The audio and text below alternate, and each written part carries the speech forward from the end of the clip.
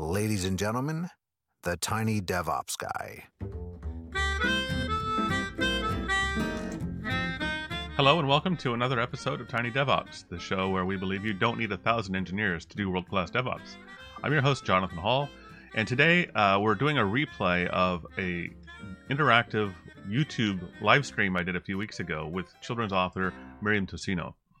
So although parts of it were visual at the time, I really don't think that will detract too much if you're just listening to this. I hope you enjoy. I have with me today Miriam Tossino. I sent her a message. I asked her if she would join me on my podcast as a guest to talk about the work she does. She's a children's author. She writes books about technology for children. And I thought it would be great to have her on my podcast to talk about communicating with children, especially those of us who have children. And it's difficult to maybe describe our daily work to our children. And she said, no, I don't want to be on your podcast. I want to do a live webinar instead, or a live workshop. So here we are. That's what I said. So here we are. We're gonna do a workshop here. But before we do that, Miriam, why don't you tell us a little bit about yourself, what you do, and maybe why you know something about communicating with children about computers. Okay, so first of all, thank you for having me, Jonathan. This is going to be so fun.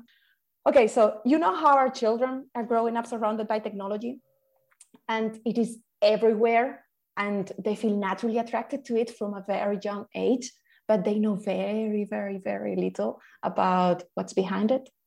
So how could we introduce them into the world of technology in a way that is easy and accessible, so they have a more active relationship with the world of technology, and at the same time, it is fun and exciting, and everyone gets, like these little bumps inside of them when talking about it. And as parents, I think it's our responsibility to share with them what technology is and how it works. It is part of their upbringing. It is not anymore about something that they are not going to see in their whole life, but it is, as I said, it is everywhere. Like, it is our responsibility to grab these in the hand and say, like, what's inside, what is it inside and how it works. And the reason is, and we know this as tech people here, right, that understanding computers is a superpower.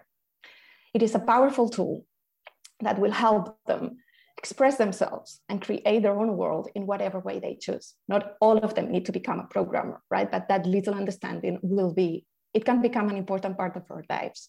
And that's why it is important that we come up with ways to reach them and inspire that curiosity and make them excited about it. So 4 years ago, when I had my baby, I have a little boy, I started thinking about how I'd like to introduce him to the world of computers, to the world of technology. I've been working as a software developer myself and also as a programming teacher for several years. And I wanted to bring some of the elements that I used in my teaching into people's homes and help them open up the conversation around technology. So one night, my whole vision for it, just to give people an idea, I sat down and I said, Miriam, how can you get parents talking about technology in bed with their children to make them curious about it and create an emotional connection with computers? So my whole point was, we were surrounded by children's books about farms and animals, and I bet you know what I'm talking about. And I said, look, but they are all surrounded by technology. Cannot we just switch between those books? And then one day we read them about animals and farms, and then the other day we read them about computers. And so to bring that at the same level. So one night, together with my husband, who is a game programmer, we started saying, wouldn't it be cool if we're writing stories happening inside a computer about how computers do math or graphics or how the internet works? And what if they were told by a 0 and a 1 and they could live in the binary world? And that's how Theros and Nona were born. They are the main two characters of a picture book series that I write and I illustrate. And they are a 0 and a 1 and with red pockets. And they live inside your computers. I own a couple copies of your books, and they're beautifully illustrated. They're fun stories, and your personality, your shining personality, shows through in the books too. So it's really great. Let's begin. So these two that you are seeing here are Theros and Nona. Remember, they are the ones with the red pockets. Zeros is a 0, Ona is a 1, and they are a boy and a girl. So everybody can identify with the characters. And this is the binary world inside your computer. together with a lot of, that's where they live, and with a lot of zeros and ones. That's how they spend their days. And these zeros and ones are also known as bits. And they make sure that our computers, our tablets, our phones work and know how to do all the amazing things that they do. But here's the thing. Reading Therus and Ona is just the beginning. What I want to help you with is to create at home an imaginarium inside computers where you can make up your own stories and guide the characters as you want. I believe that's where the magic happens, because that's when we do it with them. And that's when we create that emotional connection that I was talking about before.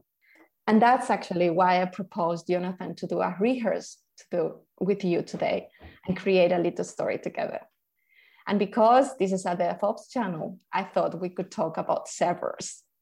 I remember the first time that Jonathan and I connected to prepare for the workshop, you mentioned that part of your job is load balancing MySQL servers. That's what you said?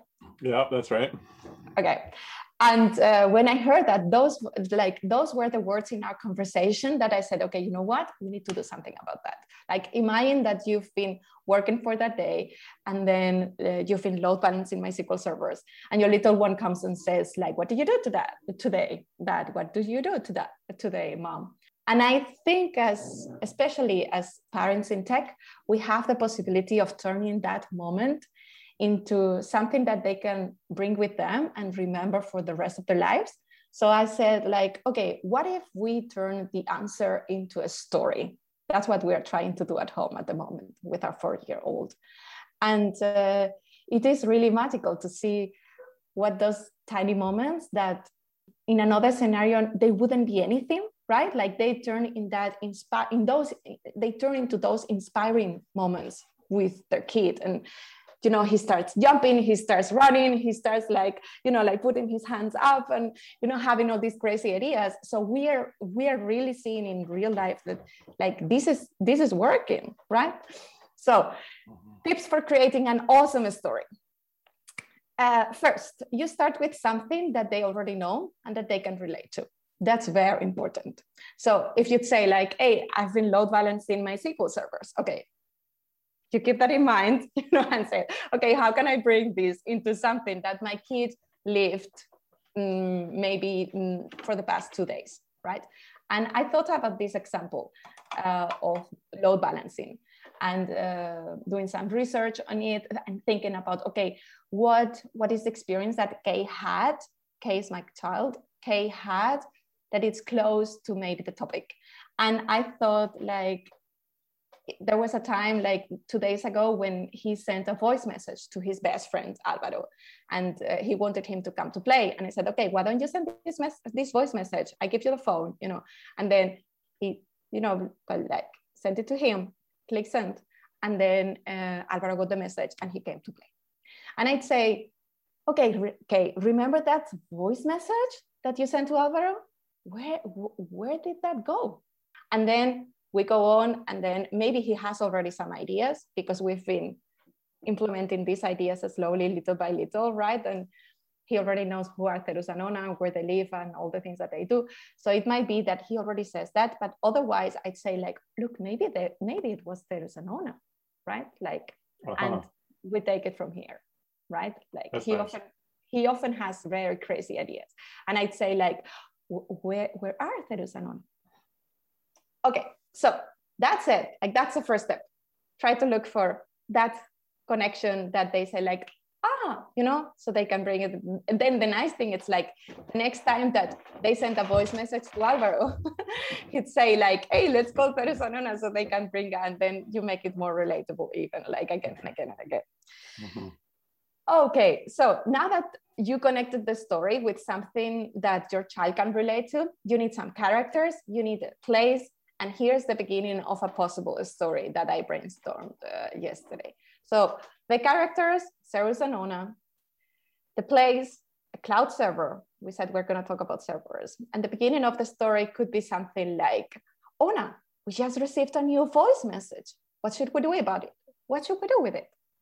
And then Ona says, like, give me a nanosecond, Therus. because, time goes very fast inside your computer. Right. I'm balancing my load, and then she's maybe, like trying to handle all those requests that maybe, and then you start introducing requests, and this is what we're going to do. First, it comes a moment with the brainstorming. Yeah, we're going to do some brainstorming together and coming up with different ideas about what's going on actually, and what's the trip that voice message makes from the moment that Kay sends it via my phone and lands in Alvaro's ear. And then we have 6 pages of a book to sketch together. But first, let's start with some brainstorming. Some prompts that I prepared are, where does your voice message go after you hit send on your phone? Does it go into space? Or maybe the internet? And then that prompt only can lead you to an amazing kind of a story. Or you go on and you say, what's in there? A server farm? If you want to introduce the idea of servers and load balancing from the back of your mind. Okay, yeah. Is there someone waiting for your request? And if yes, who's that? Okay. Okay, so here, it's where I need your help. All right. Because you are the expert here. So the question is, what happens when you hit send on your voice message? Where's the first place it goes, right? Yes, exactly. So there's going to be a server. There's going to be a server. There's a server somewhere that receives that message. Uh-huh. And its job is basically to capture that message and then send it on somewhere else to probably another server. But it's going to capture that message, make sure it's received and that it got the whole thing and not just the first 10 seconds, for example, it got the whole thing. And then it will, try to send it on to the, it depends which application we're using. If we're using WhatsApp, for example, then WhatsApp controls the entire connection. So it receives the connection, receives the message, and then it will attempt to contact the recipient's telephone, make sure it's online. If it is, then it will send the message to that person. If they're not online, then it will hold that message for indefinitely until they come back online again. Okay, so there's a server. Let's say then that the first thing it's a phone, right? Like it goes out from my phone. From the phone, it goes to the server, right? Correct. And what's in the server? Hard drives, CPUs. It's basically a really expensive computer like the one you have at home. It's like your MacBook or your desktop computer, but a really expensive version that's probably much louder and faster. Okay, question here, like, because I've done some research. Is there a load balancer? Probably, almost certainly. In this case, there's going to be, yes, a load balancer. There's probably hundreds, if not thousands, of actual servers that are waiting to receive your voice message. Okay, so here's Kay, right? Kay sends that voice message, and then it lands somewhere that we're gonna call a load balancer. Yeah. Yeah. So the load balancer won't actually store the voice message. It just redirects the request to the server that stores it. So the load balancer gets the request. It says, "Oh, there's a voice message from whomever. We need to send it to. We need to choose a server and send it there." So okay. Yeah, now you have your 6 servers there, and you're going to send it to one of them. It's like, okay, and then the load balancer, it's like it can be like a traffic cop, right? Like he's the one redirecting kind of. And then there's a server farm, I call it server pool, right? Like when we talked about it, I said like, Jonathan, I like the farm analogy, because then one night you read about farms and animals, and then there's also like these server farms that actually kids can relate to. I don't know if you invented the term server farm or if you found it, but that's a common term that we actually use in the industry. So I found it, like during my research, and then it clicked, and I said like, hey, we're gonna go for that. Good. Someone in the chat said in the load balancer there's a bit that is an operator telling other bits where to go. That can be it. And maybe those are Therus and Ona. That's where the beginning of the story for me was like, hey, Ona was like balancing the load, right? Like perfect. Load is all like Kay. There are a lot of other kids, right? Like sending all those voice messages into the thing. Okay, once we have the server farm, like once the request landed one of our servers, let it go. So it's gonna that server is gonna hold it until it's done delivering. So the server is then going to try to connect to the what was the friend's name again? Alvaro. Alvaro. So it's going to try to contact Alvaro's phone. And Alvaro is, maybe he's sleeping and his phone is turned off, so it cannot connect. So it's just going to hold that message until he wakes up and turns his phone on again. Okay, so here's Alvaro. It can be that the messages stay here for a little while. And then, so the server is the one sending, like, let's call it the response, right? Like that's a response. Instead of coming back to you, like it's going to someone else, right? So technically there's two requests and two responses in this. There's probably much more than that, but two that we care about. So when your son sends the message, that's the request, of course, and the server will send a response that says, okay, I got your message. You can trust me, I will deliver it. And if you're using WhatsApp, you'll see that check mark, right? That little gray check mark says the server received the response. Okay, so there is a response coming back to Kay. Yep. And there is a response going back to Alvaro. Then the server makes a new request to Alvaro that says, I have something for you. Okay, so the server sends a request to Alvaro, says, I have a message for you. If Alvaro's phone responds and says, yes, I'm ready, then it will send the message. And then the phone eventually will say, thank you, I got the entire message. And that's the response to the server. The server gets that response and says, okay, I delivered the message. I can delete the copy I have, but I'm going to send a new response to Kay that says, make that check mark blue now. Okay, awesome. I think this is a great example, and also kids will relate to that. And also I like what Andreina says in the chat. Like she says that it's an orchestra director. That can also be it. Oh, that's great. So instead of a farmer, it's an orchestra director. And you know, we actually use the term server orchestration. Okay, this was meant to be. Okay, so actually we could have even like an orchestra director taking care of a server farm. And then we have like two different kind of things that kids can relate to, because then it's like you're doing music, right? Like with your code. I like that analogy because also there is a lot of going on between music and programming, and how programming is music, and all like those people will be very happy with this example. Yes. And then, but the farm also makes it relatable with the kids. So let's go for an orchestra director. And once we know, okay, so we brainstorm like what's going on, the different elements that we're gonna have in the story. Then I come here and I said like, okay, I would say maybe our story can start in the load balancer. How's the load balancer? What is it? Physically, it's another server. It's another server. It's servers all the way down.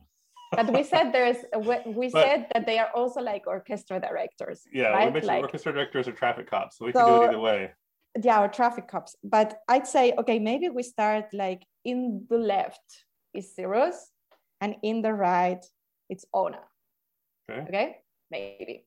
And then Ona, if she's like balancing those loads, like she's maybe here, and then it's like, you know, like just moving a lot. And then Therus as well. Therus maybe has like, how do you say that in English? Like what you use like to play music? Okay. Like a baton. Yeah, a baton. Yeah. Okay, so maybe Therus is the one with a baton. And then Ona maybe is dancing, you know, like handling all those requests, you know, like maybe all those requests are landing to her. She has like many different, like, that would be something, right? Like that you can, and then also what I try to do with all the stories with Kay is to make them very physical. Okay. Because then when kids move, right? Like, and then he would start doing like this, you know, and then he's like, I'm handling requests, I'm handling requests, I'm handling requests, you know, that makes a connection with the whole story. Yeah. Okay, so what are those requests? In my books, sometimes they are paper planes. Requests are paper planes, like it's data and information. Other times are envelopes. if we're talking about WhatsApp, I don't know if we are, but if we're talking about WhatsApp, then there are probably text messages and audio files, right? So maybe a Post-it note or an envelope, anything you could write some information on, I suppose, would work, right? That's nice. I like the reason behind me drawing it normally as paper planes. It's because you know how sometimes you were writing messages in those, and then you made a paper and then you send it to your friend, like in so across the schoolroom. Yeah. Okay, and then what happens? So she needs to take those Post-its and send them to are we still calling it a server farm? So she needs to send those to the different barns, so to speak. However our farm is arranged, she needs to say this Post-it needs to go to barn number 1, this goes to barn number 2, and so on and so forth. So then maybe like this is Ona and this is Therus, right? Mm-hmm. And then maybe there are like little cars that they can put but the kid, maybe you don't know where they are, right? Like where they're going. Mm-hmm. And then here, we maybe see one of those data buses really big. And then we kind of see the car going with, and then here it says like, okay, the case voice message or something. Like that's mm-hmm. where we have half the story. We have half. We're ready for the climax now. Exactly. Like past the half of the story, it's the climax. Okay, so now the server. Okay, so what's the server? How's the server look like? Like how would you say like, okay, Dad, and what's the server like? So in this case, with a voice message, the main task of the server is to store the message until it's delivered. It's not doing data processing per se. It's not transforming the message. It's not, that all happens in some cases. If we were talking about Amazon, we'd be processing a credit card transaction. We're not doing that here. We're just storing a message until it can be delivered. So it's almost like a silo or a barn where you store some hay or some grain or something like that, or a basket of apples or whatever analogy you want to use. Okay, so I have an idea. Okay. Maybe this is the self-directed trolley with that voice message in here, and it lands into a room where there are more bits, right? Like mm-hmm. those are the ones actually doing those tasks. Okay, and then the voice message lands here, and then these are the zeros and ones. So now, maybe I'm just thinking, maybe if Alvaro is sleeping and he's sleeping and he's sleeping and he never gets the message. So what the server will do is it will try periodically to talk to Alvaro. It'll try immediately. If he doesn't respond, it'll try again in 5 minutes. If it doesn't respond, maybe 10 minutes. It'll try every few minutes to see if he's there. When you go to places where there are like a lot of mountains, and then sometimes there's like this place that you stop with the car, like to watch the views, mm-hmm. then maybe there's such a place. Each of them is in charge of one of these airplanes, paper planes, okay. Uh-huh. Right? And then they say like, okay, I'm sending it. And then mm-hmm. this page is the whole story about that paper plane, like going in and going back, going in. And this can be a very nice page. How are we gonna finish the story? Let's finish the story that Alvaro got the message. Okay. And then they're playing. I thought then maybe that beat, it goes through a whole day.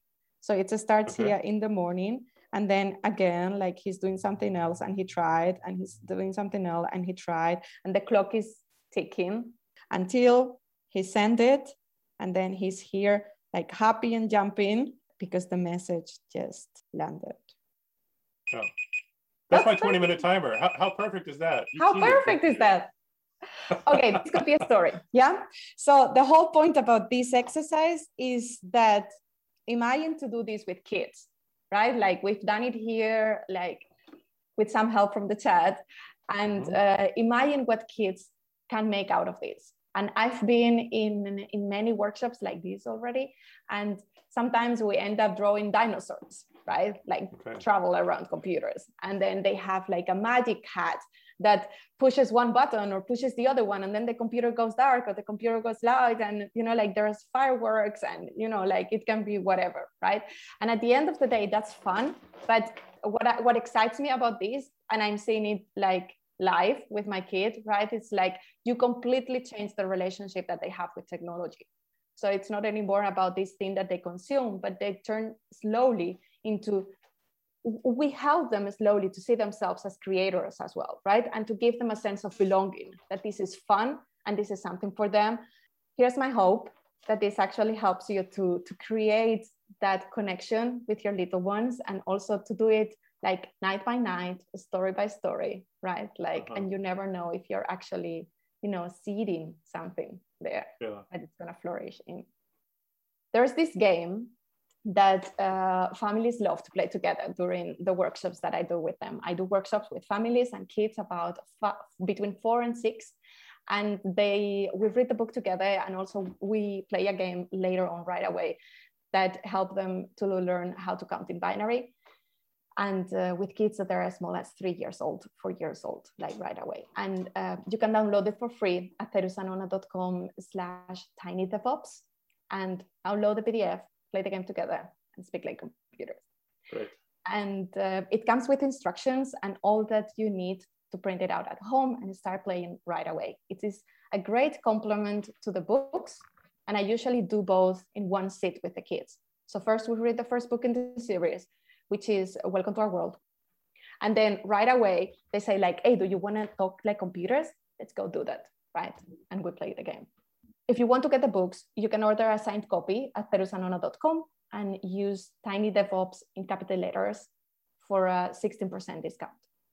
Worldwide, if you prefer, you can get the paperback edition via Amazon and some other online bookstores. The book series is already in 4 languages. 2 books are out. The 3rd one is coming in 2-3 months. There's a 4th one coming, which I'm very excited about, which is going to be like a dictionary. And it's going to be like a thick one.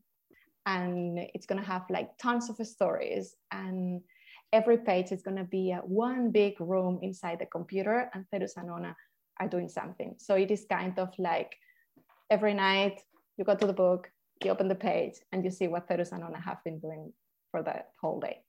Thank you so much for having me, Jonathan, for the people in the chat, for the people who will see this 20 years from now. If you enjoyed this as much as I did and you'd like to say hello, I'm on Twitter at Miriam Tocino and at Terus and Nona.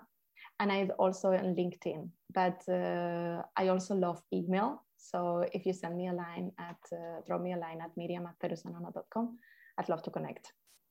Wonderful. So I have a question actually right off the top. What if you're trying to tell a story about load balancing and your child gets distracted about a dinosaur and they completely just derail the explanation? What do? Do you just go with it and have a good time? Or do you try to bring them back in? It's like, no, actually, that's not how it works. The dinosaur doesn't eat the computer and stomp on the Legos. They're actually delivering a message. What do you do? Or has that never been an issue?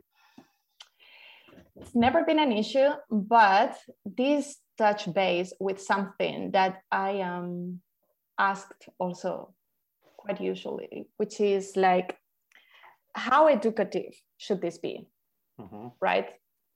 And it is my experience as a learner my whole life that I only learn what I'm passionate about. So I think that Terus and Nona should serve to get them passionate about and to let the details work themselves out later. I think so. Focus on the passion. I think so. Especially in younger ages, right? Like there are studies, like I do a lot of research about this because the project really touches base with the lack of diversity in tech, right? And in other STEM. And I get a lot of parents getting to me like with 6-year-old daughters saying like, look, she already thinks that computers and robots and STEM subjects are for boys and they're not for them, right? And I believe that Terus and Nona focuses on that age range, right? Like you can start with kids as 2, right? To sing the song, to see the pictures, to give them that sense of belonging that this is for them. And the sense of belonging comes when you let them dream about it, however they want. right? Like, is this imaginarium where they can create wherever they want, right? Like, of course, like you can be educative at some point, and Therus and Nona are educative in the sense that, look, there are a 0 and a 1 living inside your computer in the binary world. And there are many parents out there that they even don't know that, right? So I said, like, okay, me having worked as a software developer and as a programmer for grown-ups, right? Like, I was preparing people for tech jobs before I was doing that. How complex does this need to be? I could have made like and I spent a lot of my time thinking about this thing when I started with Therus and Nona, right? Related to your question. So quick answer is focus on getting them passionate about it. Like, you know, like, and cultivating that curiosity. And because at the end, I think they will be the ones learning by themselves, especially in the world that, you know, like, and what we need to teach is a way of learning rather than to teach. Oh, definitely. Yeah. How can we apply these same principles when we're talking to other less children, less more adult, non-technical people? It could be maybe your boss or your spouse or a colleague, or just somebody at a party that asks, what do you do for your living? And you say, I work with load balancing servers. We don't want to go so low that we're talking about boomerangs, but we don't want to go so high that we're still talking about TCP/IP networking stacks. What do we do? Or maybe you have some resources that you could point us to that could help somebody who's struggling with this. Okay, so here I want to say that, okay, I'm coming from a very visual background, right? Like, I'm a very visual person. And when I entered software development, I needed a visual way to get into it. And having worked in those environments later on, I can see that there is a need for more visually kind of packaged information. And if you link a visual approach with a storytelling, you want your people. So I'd say, like, maybe you could stop in the doodling. In the doodling phase that we did in the beginning, right? Wow. Like, you could take a pen. You could always take a pen, even if people say, like, "But I'm not a artist, right? Like, I don't draw," and it's better than nothing. It's better than nothing. And I've worked in companies where you could see, this breaks my heart, because you could see people that they were feeling insecure because they didn't get the technical aspects right. And then they had to depend on those developers that were building the things for them. And there's no need for that. Like, you developer out there, tech person, get a pen, get a notebook, get a paper, and get over your insecurity as well, right? Of not being, you know, able to explain that thing, and work together. Like, there is like a big space in the tech industry for storytelling. Yeah. I think it would benefit us all if we start to tell some stories. How? Same principles apply. You start with something that they can relate to, because otherwise, if you start with, like, no, it's load balancing, it's called load balancing, that's not a big idea. Right? Like, it's about, do you remember when you send that thing to that thing? Okay, here's what happened. And your explanation was great, right? So it was like, you can call me, I'll be happy to sketch it for you. But, you know, like, if you can do it yourself, you know, that impromptu kind of meeting, I think that's amazing. That would be amazing. That would make the industry much more inclusive, because you're making those tiny steps, you know, like, each of us, it's in our power to make those tiny steps to make computers and technology less magic. You asked in your email for the preparation about a couple of resources related to this, right? And I said, okay, I'm going to mention a couple of them which caught my eye lately. One of them is that, because again, I believe that the tech industry would benefit a lot from adding a little bit of storytelling. Also, because normally with the storytelling, there's this fun and more laid back, you know, kind of environment, and we could all benefit from that as well. So for that, I like to refer to I'm looking for them, a couple of resources. So the first one is the work that Avital Subeli, if I'm pronouncing that right, like she's the work that she's doing. She's a tech storytelling trainer, which I was like, does that even exist? It looks like it does. Apparently so. And then what she does, like she gave a workshop in the last conference that I talked to a couple of weeks ago, EMEA on Rails. It was a workshop about how to tell your story about tech. And the second one, it came out this week. Her name is Kathy Cunningham. She's a researcher from Chicago, and she presented her paper called Learning Conversational Programming by Starting from Code's Purpose. And what she does is that she brings up another way to learn, to teach programming to their learners.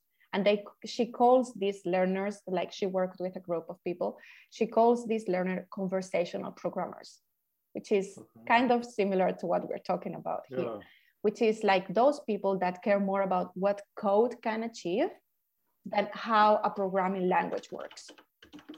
You can also share the link to the paper, and she has a YouTube video as well that she releases. So she focuses on the code's purpose, which is, you could also call the code story, right? And that's that's why it made me think about my days as a teacher, because I used to say every time that we were debugging a program together and with some of the students, I would normally say, okay, let's step out of your computer. Tell me the story that you're writing. I did that all the time. Well, tell me, who is that person? Who is this person coming? Where is this person coming from? Where's this person going, right? And then once we had the story line up in words, we'll jump into the computer, we look at the code that she's written, and I said, like, look, now tell me the story in the code. And Jonathan, 80% of the time, we got it. We're over time. Thank you so much to everybody who joined. Thank you again, Miriam, for joining me. It's been a lot of fun. Thank you so much, Jonathan, for jumping in and saying yes. All right. Everybody, cheers until next time. See you next time. Bye. Thank you for joining. If you enjoy this content, but you don't want to wait a week for the next episode, subscribe to my daily mailing list at jhall.io/daily.